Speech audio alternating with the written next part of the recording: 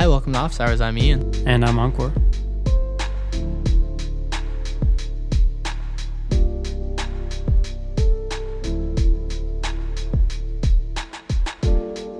Today we sit down with Dr. Jeffrey Gavornik to talk about his time at Boeing working on the International Space Station and his transition into studying the brain at MIT.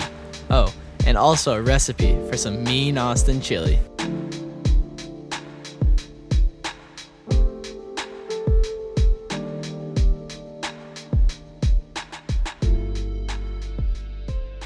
I was going through your lab website, and the first thing that your lab website has is the Gavornik lab, but then it says trying to understand what the brain is doing up there as the key purpose statement. So I'd love for you to give some context about what your lab broadly aims to do and how that fits into what modern neuroscience is today. Yeah, sure. Yeah, the website, you show up and they're like, well, you need a website. So you put one together and then you don't think about it for a few years, and that was kind of a placeholder. Yeah. That never got replaced, I guess. So, but yeah, the basic question is, it's a great website. What's that? It's a great website. We copied it from some other website. And then, well, that's why. Yeah, perfect. It looks really clean for a reason, I guess. Yeah. Well, you can thank Cabray Jensen, my lab manager. I think did all the actual work on that. But awesome. Yeah. So the basic question is what is the relationship between the neurobiology? So what's actually what are the neurons actually doing, and how does that give rise to all of the high order interesting cognitive functions in the brain, right? Mm-hmm. And sort of jokey the way that it's described on the website, but it's also sort of, I think, indicative of the fact that we really don't know a lot about the basic kind of principles by which the firing of the neurons turn into this experience of life that we all enjoy. That's clearly based on the neurobiology, but how you get from a bunch of neurons that are spiking and releasing neurotransmitter at synapses, that we know a lot about. We know what causes neurons to spike. We know what how they communicate with each other. We know to certain degrees of I guess approximation, kind of how groups of neurons kind of work together to represent information. But how you get from that into the kind of functioning brain that's actually doing all the interesting things the brain does, that's still a real fundamental mystery. So what the lab, I'd consider it successful if at the end of my career I could describe a tenth of what the kind of core principles are that give rise to cognition or something like that. But we're still pretty far from there, I think. And so more specifically, I guess what we're kind of interested in is what is the relationship between plasticity and between the synapses and the dynamics of activity that are evoked in the brain when things happen, right? So, it's a complicated system because the dynamics, and what I mean by dynamics is just, you take a bunch of neurons and you put some information into them, you put some signal into it, and that information propagates through the network based on some combination of the anatomy, so which neurons are connected to which, and the types of neurotransmitters they're releasing, and factors like that. It kind of ripples through the network. Well, the synapses themselves change as a function of that activity, right? So there's principles that we know some things about that by which activity leads to changes in synaptic efficacies or synaptic weights, or just synaptic connections, basically, that encode information. But that same plasticity also changes the dynamics. It changes how fast signals ripple through the network. So what I'm really interested in is kind of the nature of time in the brain, and how it is that we represent time, and specifically how it is that plasticity allows us to learn about temporal relationships. And for the most part right now, we kind of study it at the level of very specific dynamics. So how does evoked activity in the visual cortex, which you guys probably know, but just the first part of the cortex where information comes from the eyes, it goes through a part of the brain called the LGN, and then it gets up into the cortex. And so what we're interested in is when you look at something, when you initially look at something, that information is, the light hits your eye, it turns into a neural code, goes up into your brain. And when it gets to the cortex, it kind of ripples through that area that we're studying, V1. And the sort of dynamics of that, or the nature of that response over time, as you start to experience a particular visual pattern, changes, and the cortex basically learns to represent or to predict what it is that it's seen previously in a way that encodes spatial temporal information, or the temporal relationship of the patterns that you're looking at and how they relate to each other, and allows the cortex to start making predictions basically about what it's going to see. And those predictions exist on a temporal basis. And so we use that system just to try to understand what are the principles by which information is represented, and through which synaptic plasticity allows the brain to learn about temporal relationships and then use what it learns to make predictions about what's going to happen in the future. So, which... That's crazy. Yeah, well. Yeah, well, all in a day's work. Yeah, so this study, is this mainly formed around like biophysics or like circuitry area more so than like I don't know, strictly biology research? When you look at the kind of population of people who do neuroscience research, there's clearly there's a lot of people who come from a biological background, but there's also a lot of people who come from engineering backgrounds like me, or physics backgrounds. Yeah, we've noticed that. Yeah. Or things like that. And the reason for that is because the biology by itself doesn't really, or studying biology by itself doesn't really give you the tools to analyze, an information processing machine. And kind of in the same way that you have, a physicist can tell you, a computer chip. He can tell you why it is that electrons move the way they do in the chip, or the substrate of the silicon wafer or whatever, right?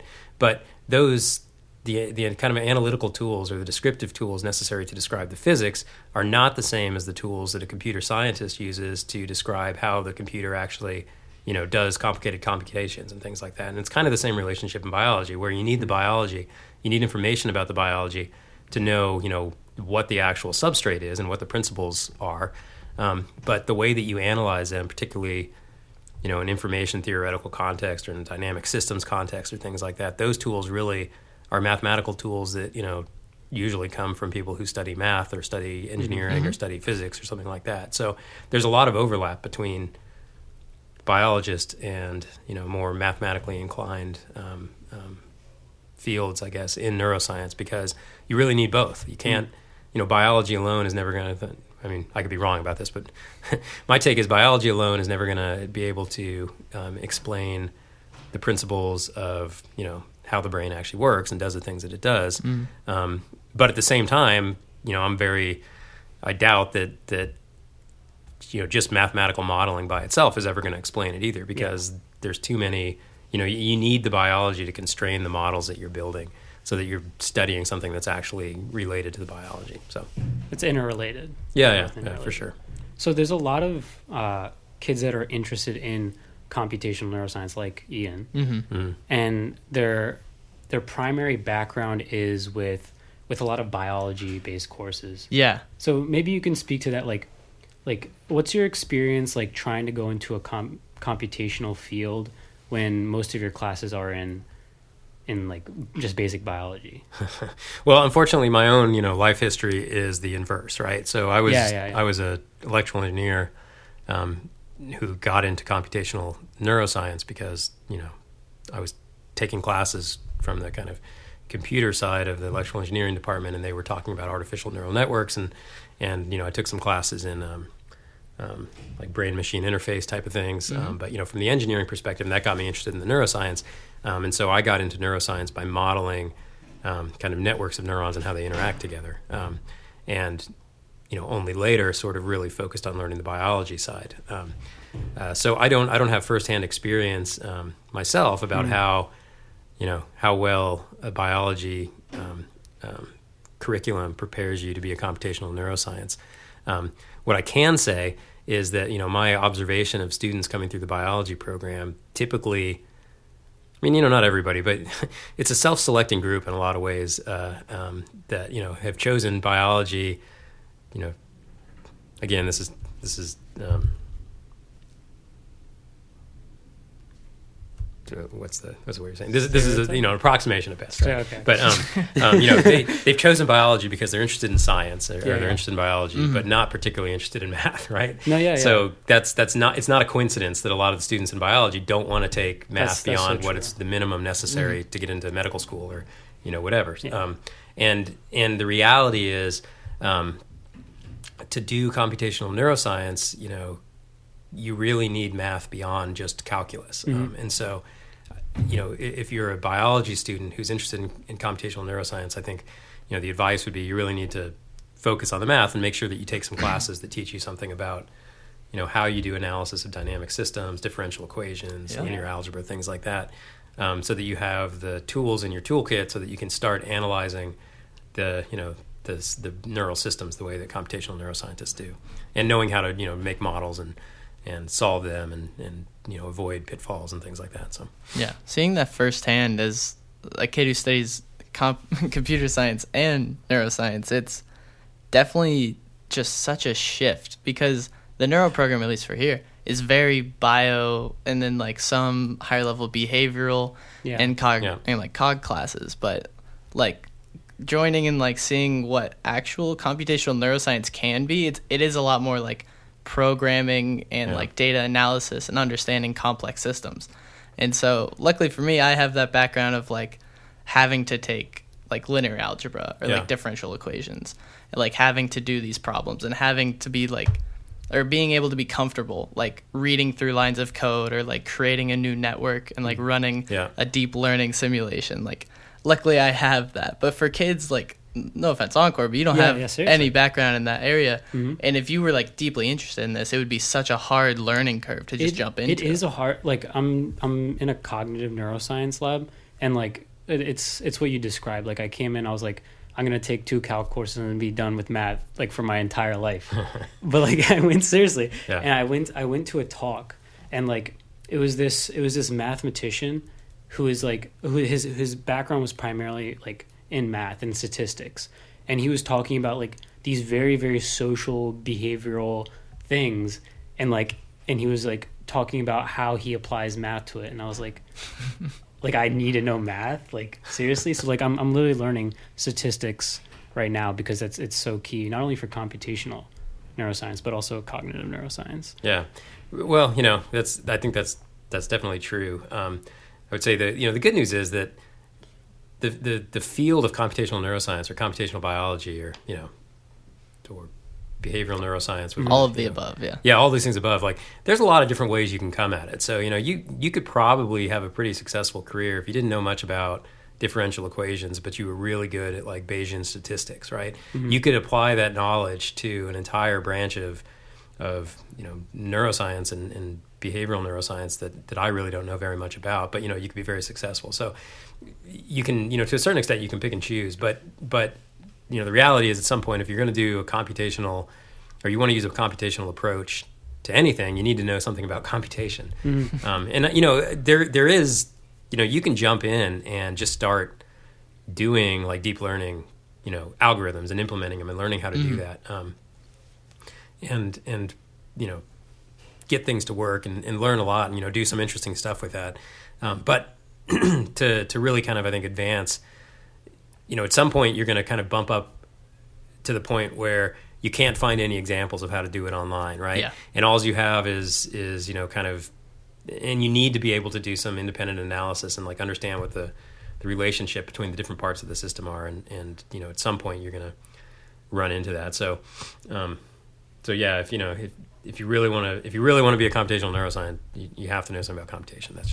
That's just the way it is. Yeah. So yeah. Just switching gears a bit. I mean, we're getting a little technical here. I'd like to bring it back just a little bit. Sure. Something that a lot of people would like to know about is the how-to hero story. Yeah. So tell us a little bit about how that got started, and how that's evolved, like from when you started it to now. So the short answer is that is something that I did to keep my wife happy. It's a favorite of my wife. Okay. So when we lived in Austin, she was in the food industry and started out working at a high-end sushi restaurant, like as a bar backer, busboy basically, and doing that kind of work.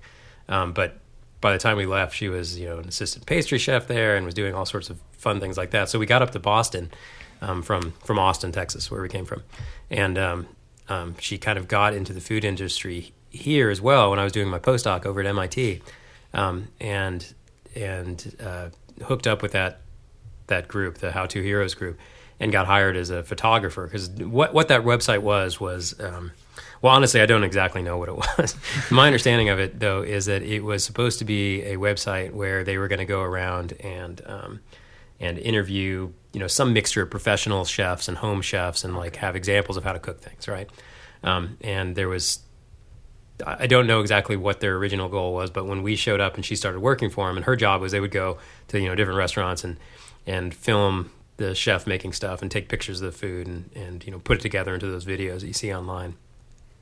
Well, when we showed up, they were pushing kind of for content, and so she asked me if I would do some cooking videos just for content. I said, yeah, why not?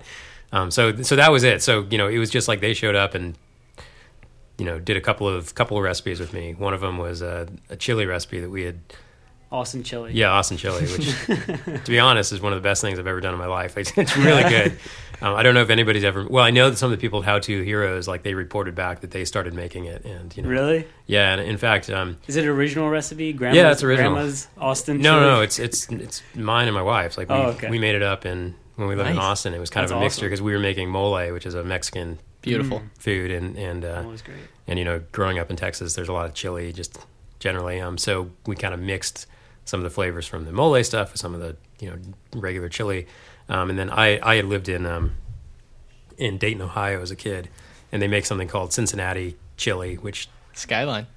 Yeah, exactly. And so I had grown up eating Cincinnati three-way chili that my mom made. So it was like a mixture of those things. So Texas chili plus Cincinnati chili, which is quite a bit different, and then with some of the mole flavors. Anyway, so we invented this recipe, if you want to call it that, and have been making it ever since.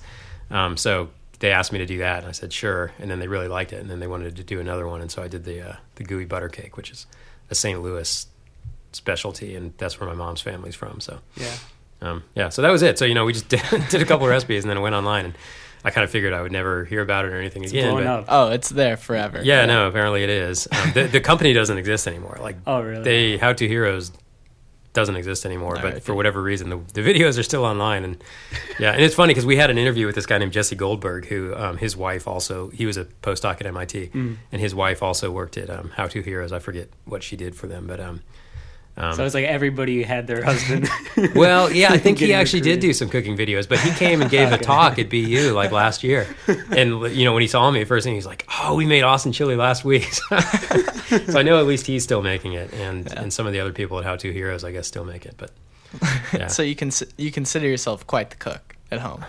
I mean, when you go to graduate school, so Whoa. you have a lot of time and not a lot of money, right? Okay. Or maybe not a lot of time, but you don't have a lot of money. So that's for sure. How much time you have depends, but how much money you have is, unless you come from money in your background, you don't have a lot of money because they don't pay you much, and that sort of thing. So we were in our 20s and 30s, late 20s, early 30s in Austin. Maria, my wife, was working for in the food industry and doing a lot of cooking and stuff with that, and you kind of realize, or anyways, we realized that we could make food that was just as good as what you could buy at a really fancy restaurant, and we could do it for a tenth of the price at home, and it was fun to do together. It was something to do. So we started cooking, kind of just because of that,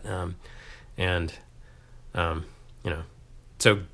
I mean, I'm an okay cook. Like, I'm not, Nothing best. Well, I mean, I'm okay, but like, it's not. It's okay. It's not like my identity. don't It's not like my downplay self-identity or anything. But it's super practical. And I mean, we still cook all the time, and don't go out to dinner even now that I guess we could afford it. Of course, now we have little kids, and that makes it complicated in different ways. But yeah, it's fun. It's enjoyable. Would you consider chili your go-to, or do you have something else when you just get home after a long day? No, honestly, the go-to is just like chili. Chili takes a fair amount of time, right? So really, the go-to is like leftovers, and you make fried rice out of it. So Yeah. whatever you have, whatever vegetables from the night before, you throw them in the pot and saute them, and then dump some Beautiful. rice and some eggs and whatever, and do that. That's easy. It takes like 10 minutes, and it's really good. So Yeah. Awesome. Yeah. So I'd like to know a little bit more about like the story of Mark Baer's lab. yeah. How did that happen, and like how did that whole 2-year period unfold? You described it. I saw you described it in an interview as a pressure cooker environment. Did I? So that is definitely how people think about MIT. Yeah. I would say that is not really my experience with Mark's lab. Interesting. Okay. So this was an MIT lab? I'm sorry. Yeah. So Mark Baer is a professor at MIT in the neuroscience department, and very well known in the field, very successful. He was Howard Hughes medical investigator. He wrote our textbook. He wrote our textbook. Yeah. Oh yeah, that's right. He wrote our textbook. Yeah, that we're using, the Baer and Connors and Paradiso. They were all professors together at Brown when they started, and neuroscience is a fairly new, modern neuroscience is a fairly new subject, and when they started teaching kind of a principles of neuroscience class, there was no textbook, and so they wrote one. They made their class, and then they wrote the textbook based on what they were teaching. I think is how it happened. At what point in your career do you just decide to write a textbook? I feel like, is it like some point where you're like, yeah, now's the time to write like a 500-page instruction manual? I think it probably varies quite a bit from person to person. I think my impression, and you'd have to ask Mark to know for sure, but my impression is that they kind of did it because they had to, because they were teaching a class, and the textbook didn't really exist for the undergraduate, at the undergraduate level of description. There was the Candell book, which is this huge, like 4-inch thick, Bible of everything we know about neuroscience. But it's really, that's, a pretty intimidating book, even for a graduate student. That was my first neuroscience textbook, and it was fairly intimidating for a graduate student. And to take that and drop it in, the backpack of a sophomore is maybe not the best place to start. So they developed a curriculum to teach principles of neuroscience, and then built from that curriculum, wrote the textbook because they were basically doing it anyways to develop their class. So that was my impression, is they chose to do it because of that. I think other people, do it for different reasons at different points in their career, but that was my impression. Interesting. Yeah. So what did you do? What did you do in specific at Mark Baer's lab? Oh yeah. So get back to Mark Baer's lab. So how did I end up there? Well, so my computational modeling that I did as a dissertation for my PhD was modeling some work that came out of his lab. So a guy named Marshall Schuler, who's now at Hopkins, had done some recordings where they were pairing visual stimulation with water reward in rats, and they were finding these interesting temporal kind of representations that were forming in V1. I was interested in time. I was working in this computational lab with a guy named Harel Cheval, who had known Mark at Brown because Harel had been working with Leon Cooper, who's a physicist at Brown, and that's where Harel came from. So he had known Mark at Brown. They'd done some collaboration together on some plasticity modeling, and about the time that Marshall published out of Mark's lab, that paper was right when I was looking for a dissertation topic. I was interested in it, so I started doing some modeling on it. And through that, I was able to come up and spend, I think it was about a month at MIT one summer, meeting Marshall and seeing how he was doing the experiments and doing that sort of thing. And I met Mark through that. And then when I was getting ready to graduate, I didn't really have any long-term plan, or I didn't really have any plans, almost full stop. I didn't know what I was going to do. And I was, kind of on the trying to make the decision was whether I wanted to stay in academic science, which was never my aspiration. Interesting. It wasn't, I never wanted to be a professor. It just kind of worked out this way. But, so I was kind of at this inflection point where the question is, do I want to go back into industry and kind of do the stuff that I'd started doing before I went to get my PhD, or did I want to stay in neuroscience? And I decided I wanted to stay in neuroscience, but kind of with the caveat that, when I sort of reflected on the work I'd been doing in my dissertation, that I really didn't think that I knew enough biology basically to be doing modeling of neural processes that would actually be telling us anything about the brain. So, I could have been doing like artificial neural networks or something like that, I guess, where you don't need to know anything about you just need something that works. But by that point, I was really interested in the neuroscience kind of questions and the questions about the brain as a biological system. And that's what I wanted to study. So I really kind of thought, well, if I'm going to stick with this, I don't want to give up the computational approach because I think it's useful and I like it. But I, kind of decided I really need to learn something a lot more about the biology and about, what it is that's actually happening. So, decided that I needed to do a postdoc that was experimental so that I knew how that kind of stuff worked. So I called Mark, like literally on the phone, which You guys have never probably seen one, but it's this thing with buttons, and you push it and it dials a number, Yeah, yeah. and then you talk to people. There's no texting or anything, right? Sounds So, okay. anyways, so I dialed Mark's number, and he answered the phone, and that I now know is a very fortuitous event because he never answers his phone. He's not there, or the secretary picks up or something, but he just happened to answer the phone like when I called. And I was, like, hey, Mark, you remember me? We met a couple of years ago briefly. I've been working with Rel. I just finished my dissertation. I'm interested in doing a postdoc. And my memory of it, he was like, oh, I thought you were going to go back to Boeing or whatever you'd been doing before. And I was like, well, it's still an option, but no, I'd rather do the neuroscience. He's like, okay, great. Well, just call Suzanne, who is his secretary, and she'll set it up. And that was it. So like that was, the extent of the conversation. And then, I moved up to MIT and started doing experiments. Mm-hmm. But his lab is I said it's not a pressure cooker. So MIT is known for being a very high pressure place, and I think a lot of people experience that. Mark's lab was relatively laid back, and for me, I thought it was a great fit because it was a combination of him having plenty of resources to do. I mean, not whatever you wanted to, but pretty close to it. And you didn't have to worry about if you needed to spend a few $100s or a few $1,000s to get a piece of equipment or something like that. Like it wasn't really something that you had to worry about too much. And so there was a lot of resources, and Mark was hands off enough to kind of give me a lot of freedom to explore and learn how to do the experiment without him breathing down my neck or anything like that. And for me that worked great. I found it hands down to be an enjoyable place to be and a great experience working in Mark's lab. And I really, really liked it and really appreciate the opportunities he gave me. But my experience there is maybe different from some other people's. That's fair. Because if you're someone who doesn't, it's easy. I would say in Mark's lab, it's easy if you show up and you're not somebody, or you're somebody who wants a little bit more structure to the experiment. You would have a different experience there. If you went to a different lab at MIT with a more hands-on person and you were more kind of my temperament, you would have a very different experience. So, it was a great fit for me personally. And yeah, so anyway, so that's what I did. So I was there for 5 years, I think, all told, before I came to BU and was doing experiments pretty much the whole time. A little bit of computational work, but mainly experimental stuff. And if you could put yourself back in that headspace, how would you compare that to like your current level of being like a PI? Yeah, it's different. So the great thing about being a postdoc is that you do nothing but science, essentially, right? Mm-hmm. So you're doing the experiments yourself, and that's fun. It's if you like being a scientist and you like doing that, it's fun. You have time to read the papers. In a city like Boston, you have incredible people everywhere that are doing incredible work, and you can talk to them, and and you can read the papers and you can debate things with them and, have this dialogue. And so it's just great. So being a postdoc is absolutely great in that respect.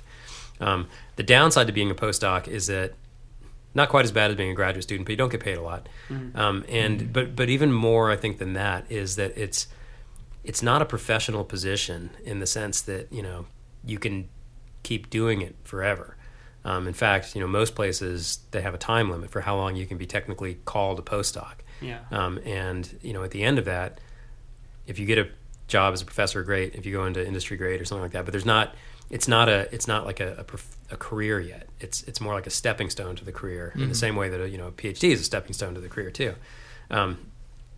And so that aspect of being a postdoc is not great, and especially if you've done.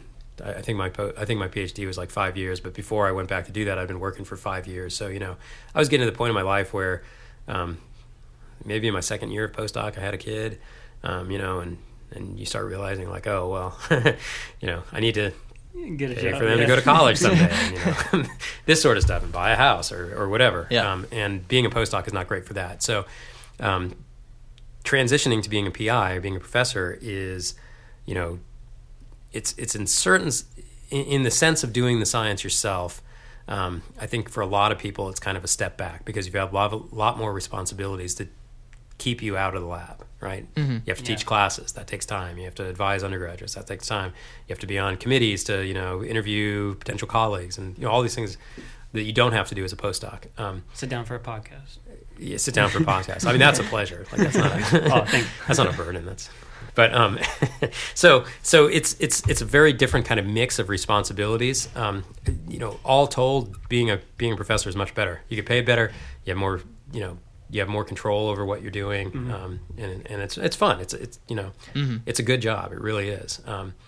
So you kind of give up something when you stop being the postdoc and you transition, but you gain a lot more, I think, than you give up. Yeah. But it's different. It's different challenges, and I don't know how many people I've had this conversation with that one of the weird things about academia is that every time you kind of, you get trained to do something, and then you succeed at that thing you were trained to do, and then you transition into a new thing, and all of a sudden whatever it is that you were just trained to do that got you the position that you're in now is not what you need to know to do the thing that you're doing now, right? So no one teaches you as a postdoc, like, how do you manage a budget for a lab, that sort of thing. Okay. And how do you, all the other parts that go into it.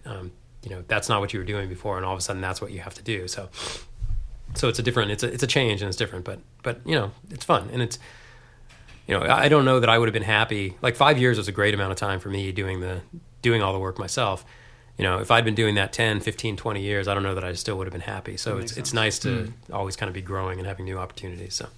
So it sounds like this whole like career path, especially with science, is very like stepwise. It's like you're doing a step to get to the next step.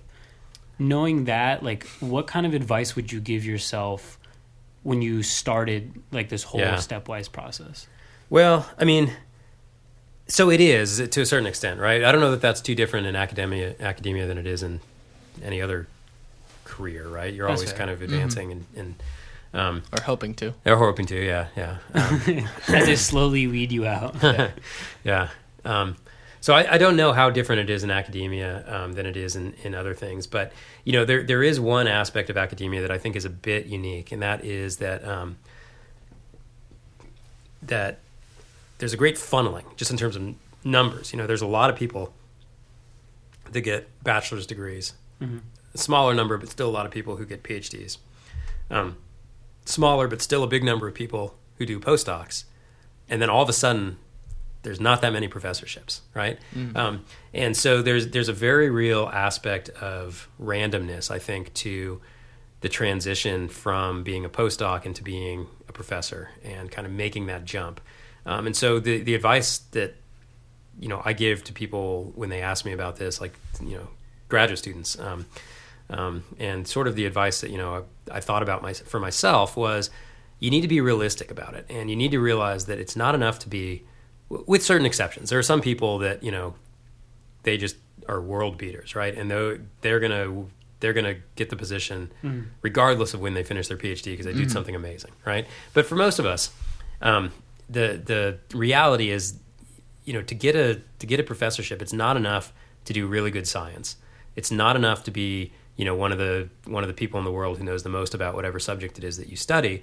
You also have to be within some 2, 3, 4 year window, something like that, kind of in the job market at a time when there are positions where somebody's trying to hire somebody who does whatever it is that you're really good at, right? And that's a moving target, and there's a lot of kind of randomness to that. So I have a colleague who's a good friend of mine who is absolutely fantastic biologist who does cellular molecular biology, absolutely fantastic at it, and is really, really good at it, and was employing that in neuroscience. But when she was at the point in her career where her papers were published, and she was coming up on the period in the postdoc where you're competitive just based on how long you've been there, people weren't hiring for the type of work that she was doing. And, a few years before they had been, but everybody hired for that stuff. And all of a sudden they didn't need any more because they just hired a bunch of them. And now, everybody wanted to hire for people who were doing optogenetics or whatever kind of the hot thing was, right? So my advice then is you have to recognize that you have to perform to a certain level to be kind of in the conversation. But you also have to recognize that even if you're in the conversation, there's not anything that you can do that's going to guarantee that you're going to be successful. And so, throughout the process, I think it really is a good idea to kind of maintain a plan B and, a realistic plan B that I'm going to give it a few years and see if science is panning out. And if it's not, I'm also going to be going to the meet and greet networking events within the biotechnology community that they hold at, whatever hotel here in town, once like Biotech Tuesday or whatever it is, and meeting people in the industry, so that, if in a couple of years from now, when you start your postdoc or whatever, in a couple of years from now, if, for whatever reason, through your own, through forces that are beyond your own control, you don't feel like you're at a position where you're realistically going to be getting a job in the next few years, you're not, just forced to kind of grin and bear it, that you can go out and find another career path that is going to be fulfilling and, and whatever. So that's kind of my advice, is you have to recognize that there is a certain degree of stochasticity to the process, and there's nothing you can do about that. Because the reality is, the building that I was in at MIT, there's hundreds of postdocs in there, and there aren't hundreds of professorship positions that come open every year. And that was just one institute at one university in Boston, and forget about the rest of the world.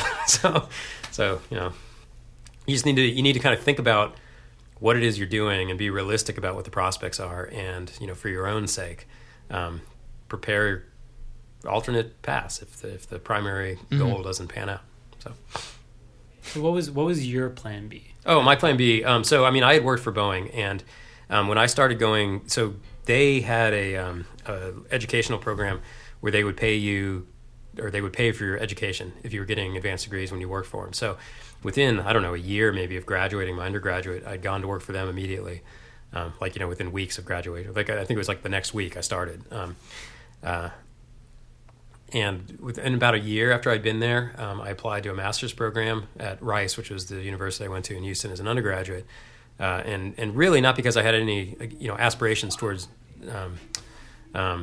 academia or anything like that, but just because it was something to do. It was a benefit that the program was offering, and honestly, it was easy as a graduate of their engineering program to get into the master's program, because you basically just had to have a GPA that was above some level, and they would let you in, right? So I didn't have to think about it or take tests or apply. I mean, you did, but it wasn't it was more pro forma. It was my impression. So anyway, so I did that.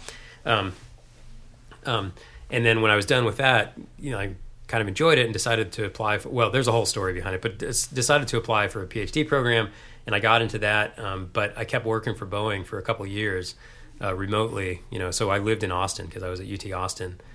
My job was in Houston and Clear Lake, which is where NASA, Johnson Space Center, it's kind of outside of Houston. So I was working still for them remotely. I would drive down there, occasionally on the weekends and things like that, or over the summer, go down there and spend some time in the weeks. But during the semester, I was, kind of working on a reduced schedule remotely on a computer. And then, at a certain point, when I got into a lab where they were paying me to do research, I stopped doing that, but I went on to a formal leave of absence. So I still was a Boeing employee. And I maintained that up until I got the position at MIT, is my memory. And then I, said, well, I'm not coming back. So I terminated it. But that was always kind of the first plan B. It was just going back to doing what I had done before, or something similar, in that kind of industry.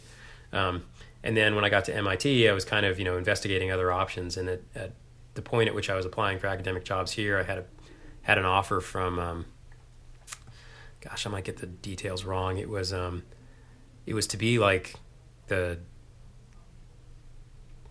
DARPA rep for neural technologies or something like that, or the liaison to the DARPA rep for neural technologies, but it was with one of the consulting companies who does a lot of that work.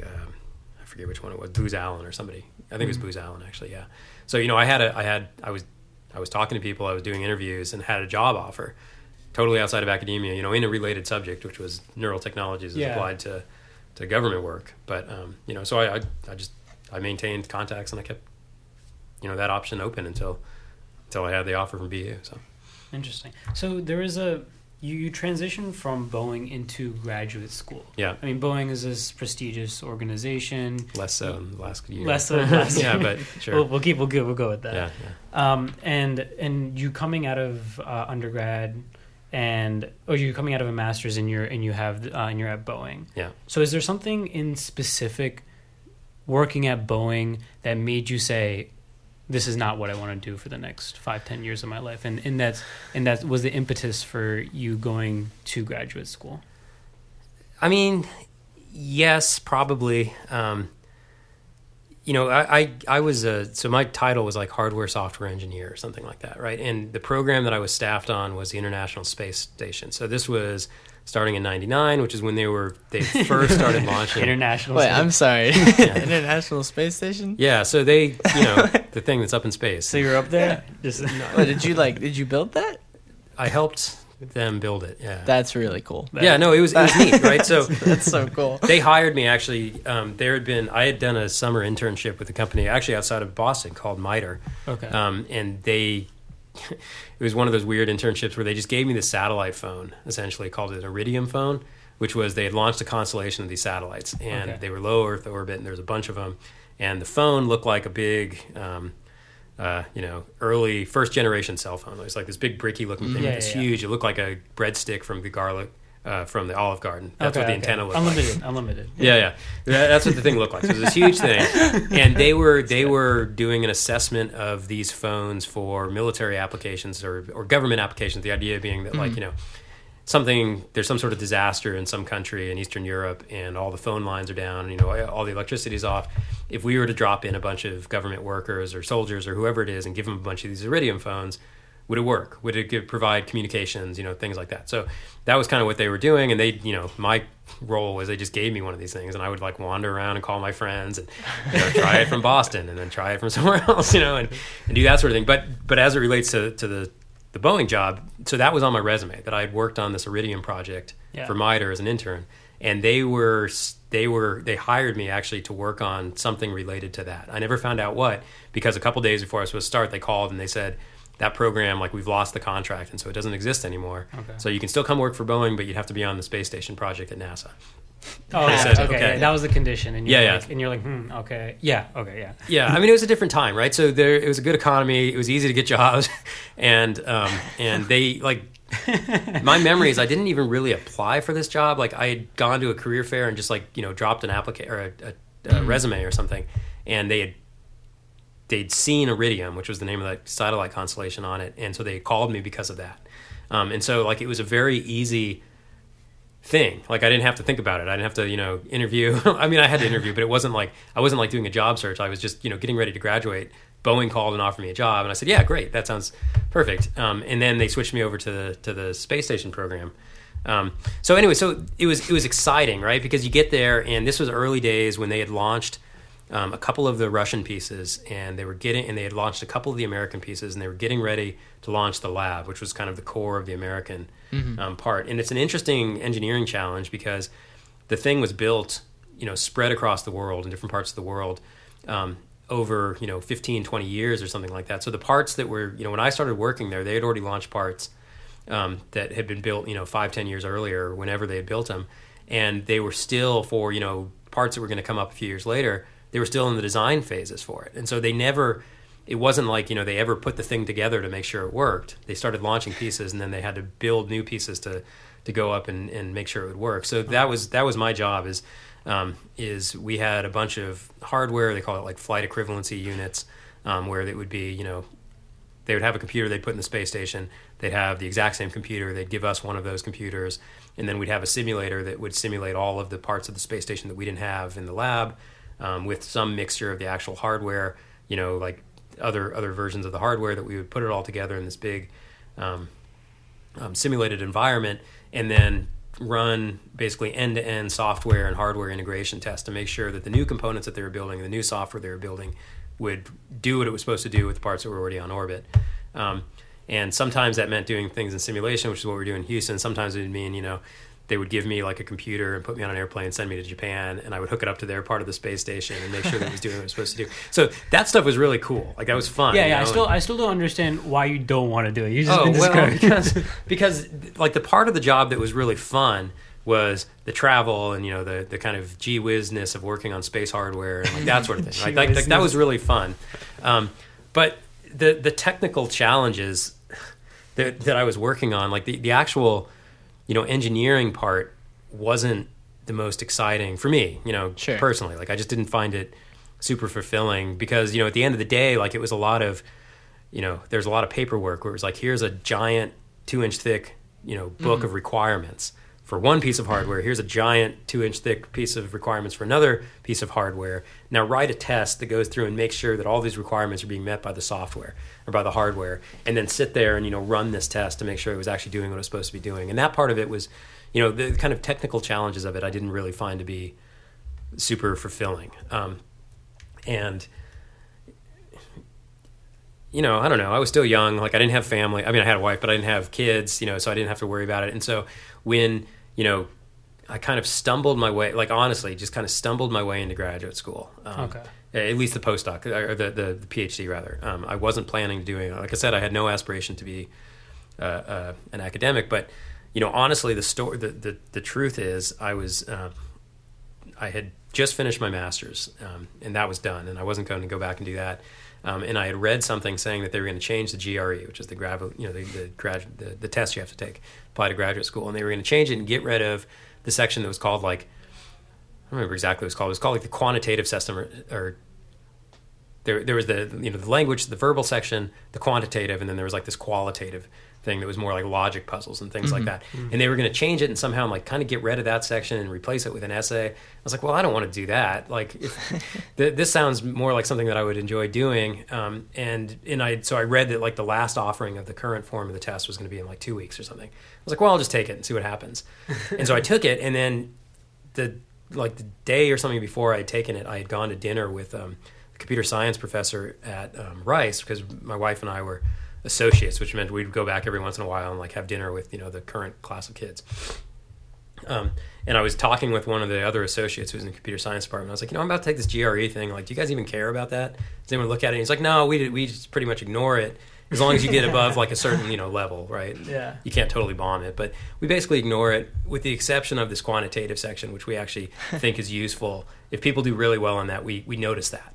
Okay. And I said, okay. And then I went and took it, and I got an 800 on it with like a perfect score on that section. And I was like, oh, well, I'll apply for PhD programs, because they just told me that that's the thing they care about. Exactly. And so I just that was the amount of thought that went into it. So, you take the tests on a computer, you have to tell it what schools you want to send it to, and I sent it to some schools, and I got into UT Austin. And at that point, I had been doing the Boeing thing for a while. I had done remote postings in Japan and Italy. And so wasn't really, I was kind of, it's not that I was done with traveling, but, I was happy to be staying back in America for a little bit. I was a little bit bored with the kind of technical aspects of the work, and all of a sudden I had this opportunity to go to Austin, which is, a very fun place to live. Yeah. and the opportunity to be a PhD student in electrical engineering department. I said, well, that sounds like more fun than what I'm doing. So I did it. But that was, it wasn't, there was no grand plan at that point in terms of doing anything, with that degree. It was just sort of, I was going to go do it. And I didn't even know what I was going to study. I didn't know I was going to be doing neuroscience at all. Because my master's was just like wireless stuff, how cell phones talk to each other and things like that. So my plan was, okay, let's move to Austin, and I'm going to take whatever classes sound interesting. I'm going to take them. And whatever I think is the most interesting intellectually, that's what I'll pursue for my research, and then we'll see what happens. And if it doesn't work out, I'll just go back to Boeing, right? So that was how it worked out, and that's what got me into neuroscience, because that's when I took Introduction to Computational Neuroscience with Harel Cheval, who's the guy I ended up working with, and a class called Introduction to Neuroprosthetic Design or something like that, which also taught you a lot about kind of neural system. And so I just kind of got hooked into, and then I also took a class on machine learning or something that covered neural networks. And I got hooked into it and, really liked it. And so then I, went from there, and that's how I got, started doing the research, and how I met Mark through the modeling of his data, and then how I ended up at MIT, and that's, how I ended up here. So Awesome. So we're getting a little up there on time. I just want to ask one more question. Sure. If you had a billboard on ComAv with a word or a phrase, what would you put on it? Jeez, I don't know. Who gives them the power to do this? I see those billboards, right? It's like a picture of some kid's face. It's like right next to this. Oh, the one next to the Prudential? Is that what you're talking about? No, there's a bunch of them. Like, as you walk down, there's like little flyers for BU or something, and it's like a picture of a student, and it says like, imagination. Yeah, or something like that. Yeah. So that's kind of in my mind what I'm assuming. Like, honestly, I'm not... Any phrase, something that you want to convey to a the life's world. motto. What's a life motto? I should have worked for Boeing. I should have gone to work for artificial intelligence. This was, when I was taking those classes, it was before deep learning took off. Yeah. And now, like, all the people who do that sort of stuff, get paid buku bucks to work for Google. Yeah. So, yeah, it's a life lesson. Should have done that. I regret everything. Yeah. I don't know. I don't really have any life mottos, Just go with the flow? I mean... Is that the life motto? Well, I mean, I don't think that... I mean, to a certain extent, like, don't worry about it too much, right? don't stress too much. But, like, I don't know that, and as I look back on my career, I haven't really gone with the flow. So I don't think I'd really advocate that, I guess. Yeah, but, well, sometimes no motto is a good motto. Yeah. That's okay. Yeah, sorry. It's blank. Oh, don't worry. The billboard's blank. Yeah. Oh, it means Just blank. something. It's just a picture deep. of me. I mean, I think that says it all. You and your chili. Yeah. Yeah. Try the chili and then a link to the recipe.